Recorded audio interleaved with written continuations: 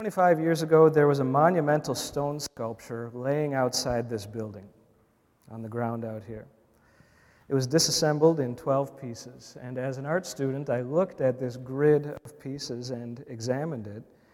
I saw various chiseled textures that reminded me of my ancient art history lessons. The dove of the Spirit and rays of light emerged from a cloud at the top, and simple overlapping shapes at the bottom formed a distant city below. When it was installed vertically on the wall outside this wall, the puzzle pieces made sense, and I realized that the design puts us face to face with Jesus in the sky. The viewer is imagined to be high above the waiting disciples somewhere below. That relief sculpture was designed by young Professor William Bukowski, sculpted by local artist Tom Miller, and donated by Mankato Stone in memory of the business owner's parents.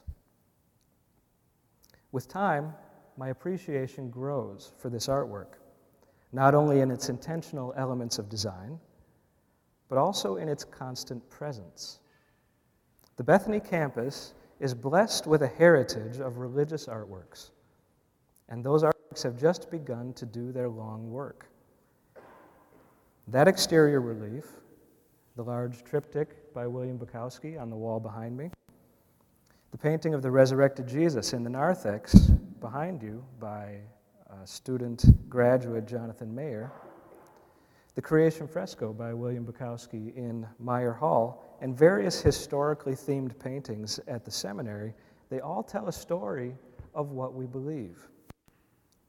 These silent sermons have been preaching for years, and God willing, they will profess the beliefs of the ELS and the Bethany faith community to future generations.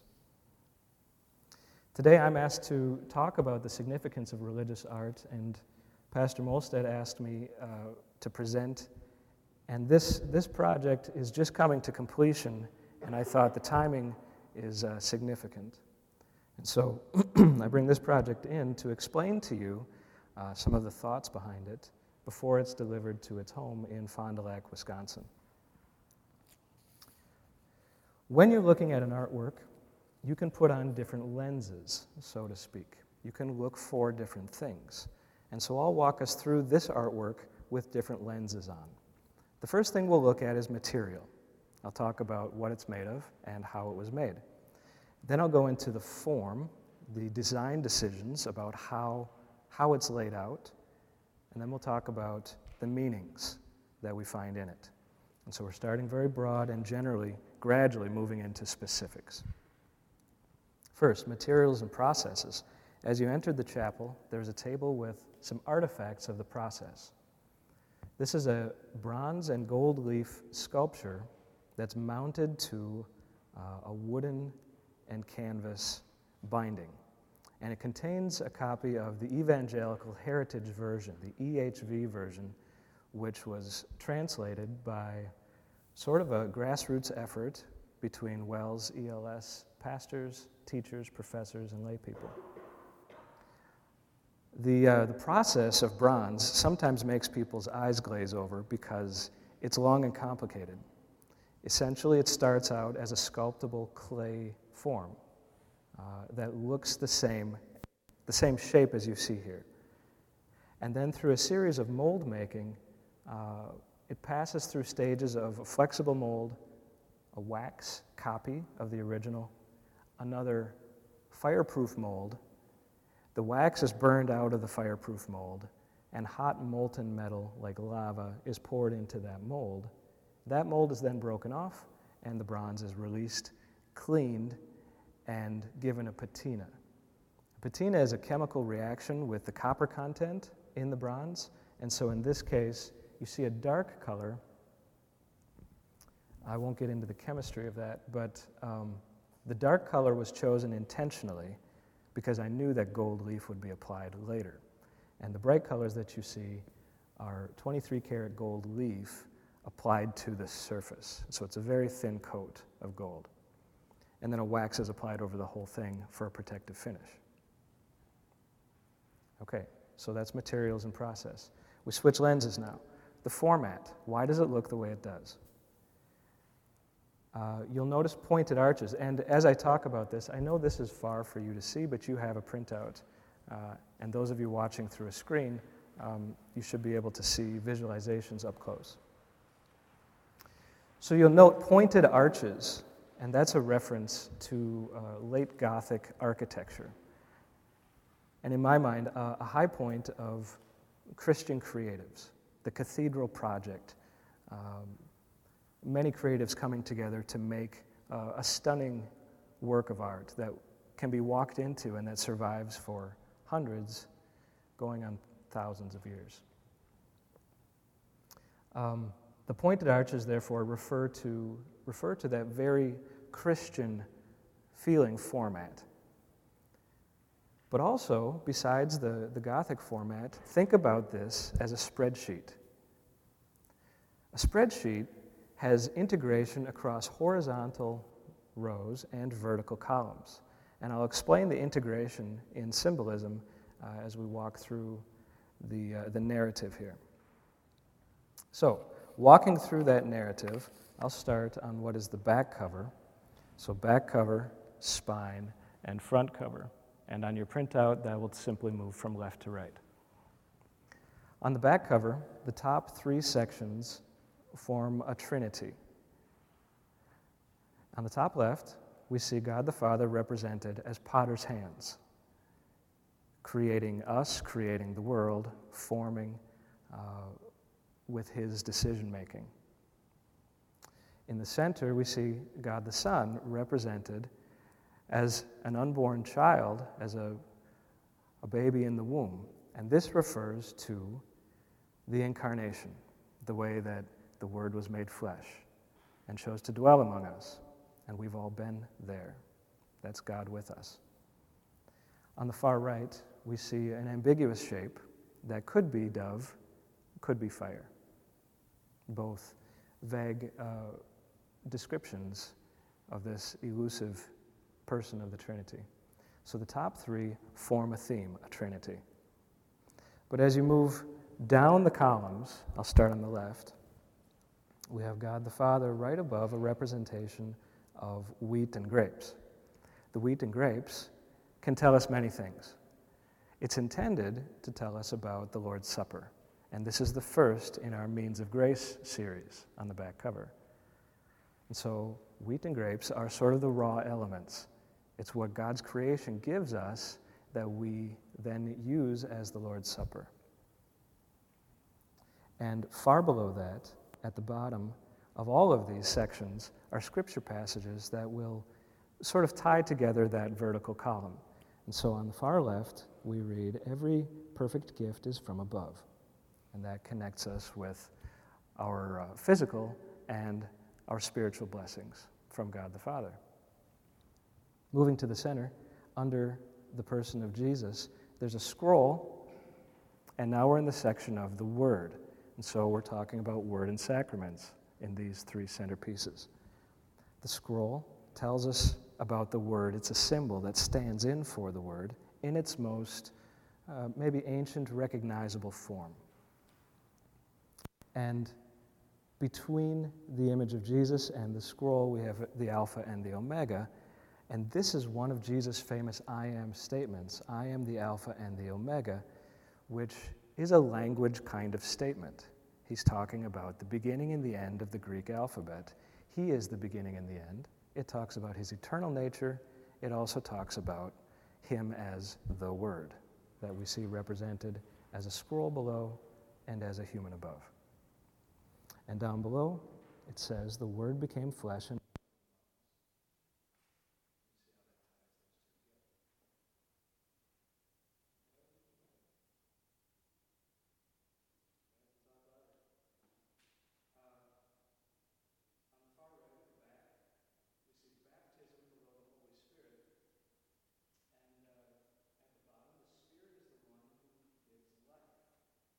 Baptism is our introduction to the Holy Spirit. This is when we start this lifelong relationship. And you see represented here a shell that's dropping 3 drops of water kind of a shout out to the Trinity, a baptism in the name of the Father, the Son, and the Holy Spirit. You also see that in the water ripples down below, the three ripples that sort of form what we're used to seeing as the three rings of the Trinity. There's an embedded symbol there. Moving to the spine, we have an image of the Good Shepherd, and that's for a particular purpose because this Bible is for a congregation in Fond du Lac, Wisconsin, called the Good Shepherd. And so it seems appropriate that the Good Shepherd should be represented. There's intentionality in the way the Good Shepherd is represented here. He's intentionally shown in a ministerial act. This is Jesus as the Good Shepherd reaching down to save a sheep to his own injury. You see that he's untangling the sheep from thorns, which I use as a representation of a fallen world. And his hand stands between the sheep and the thorns. His hand is injured, and the sheep is in the process of being rescued from certain doom from the chasm right at the edge of the cliff there.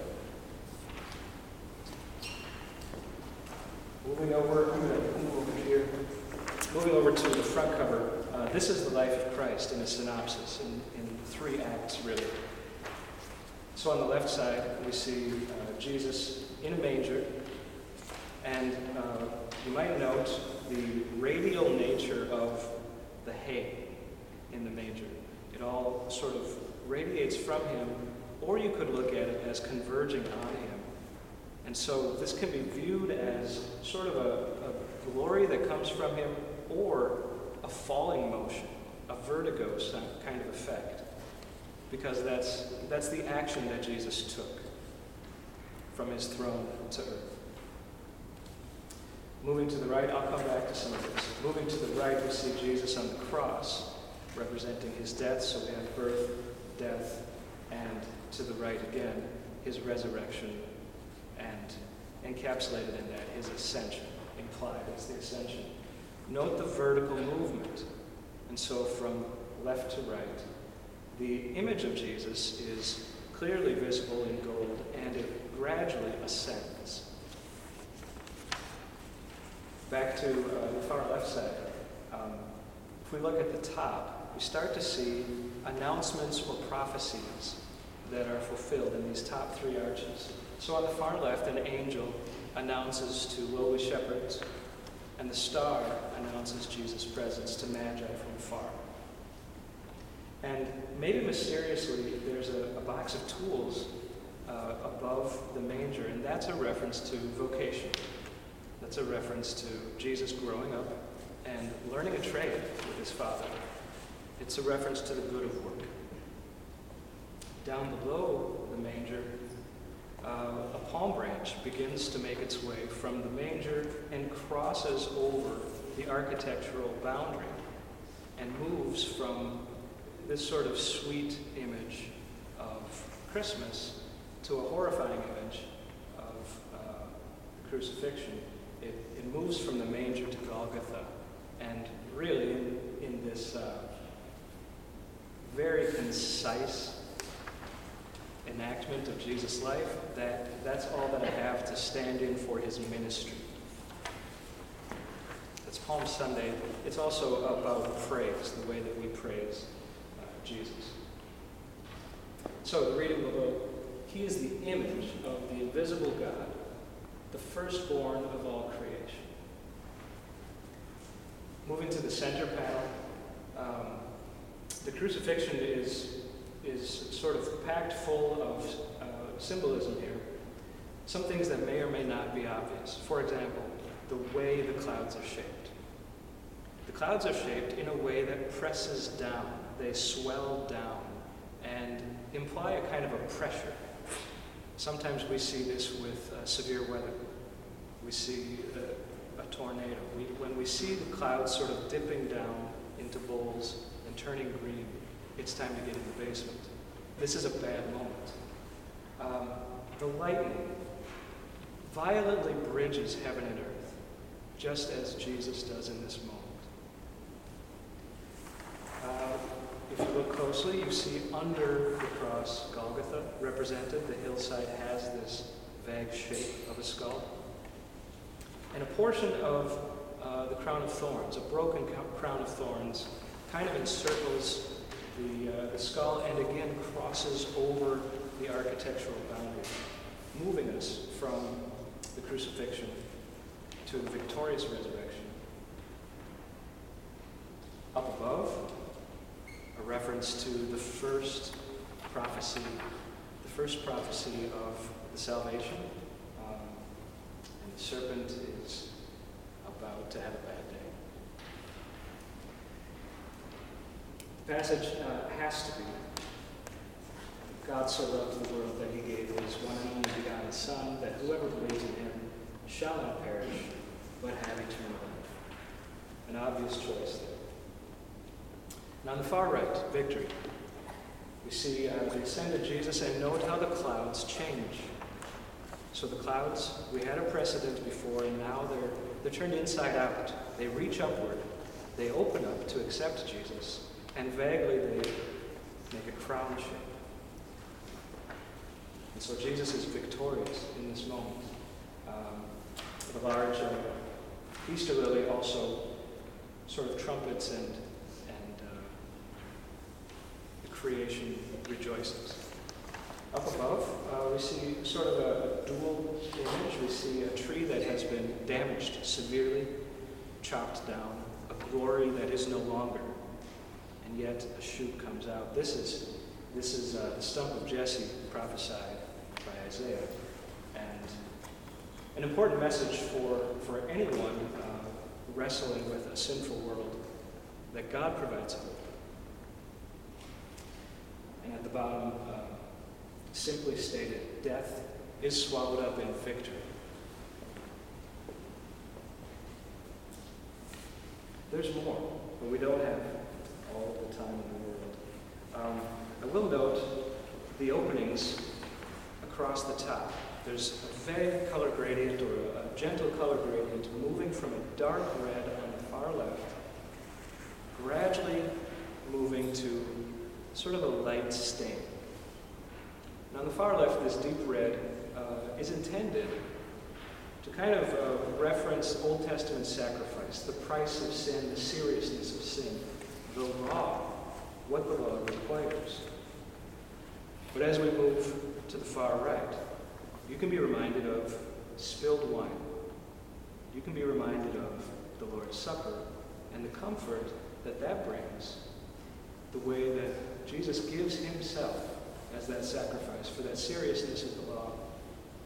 And so in a vague, kind of undercurrent way, law and gospel is represented in a gradient of color.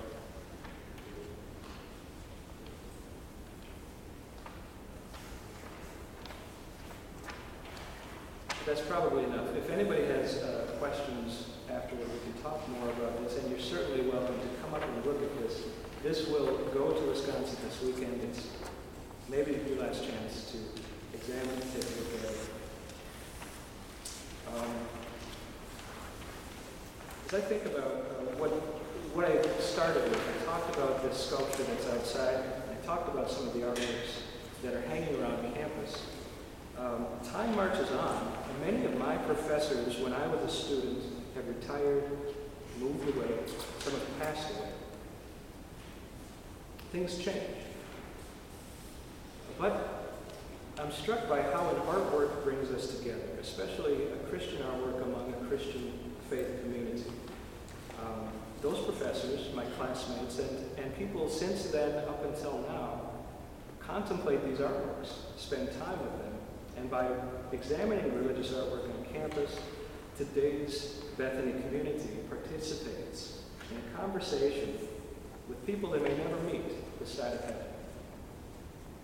Artwork operates in a similar way as our creeds, like music, our liturgies. They create an invisible community that link people together through time and space. May God generously grant his people creative gifts and provide his invisible church with visible sermons.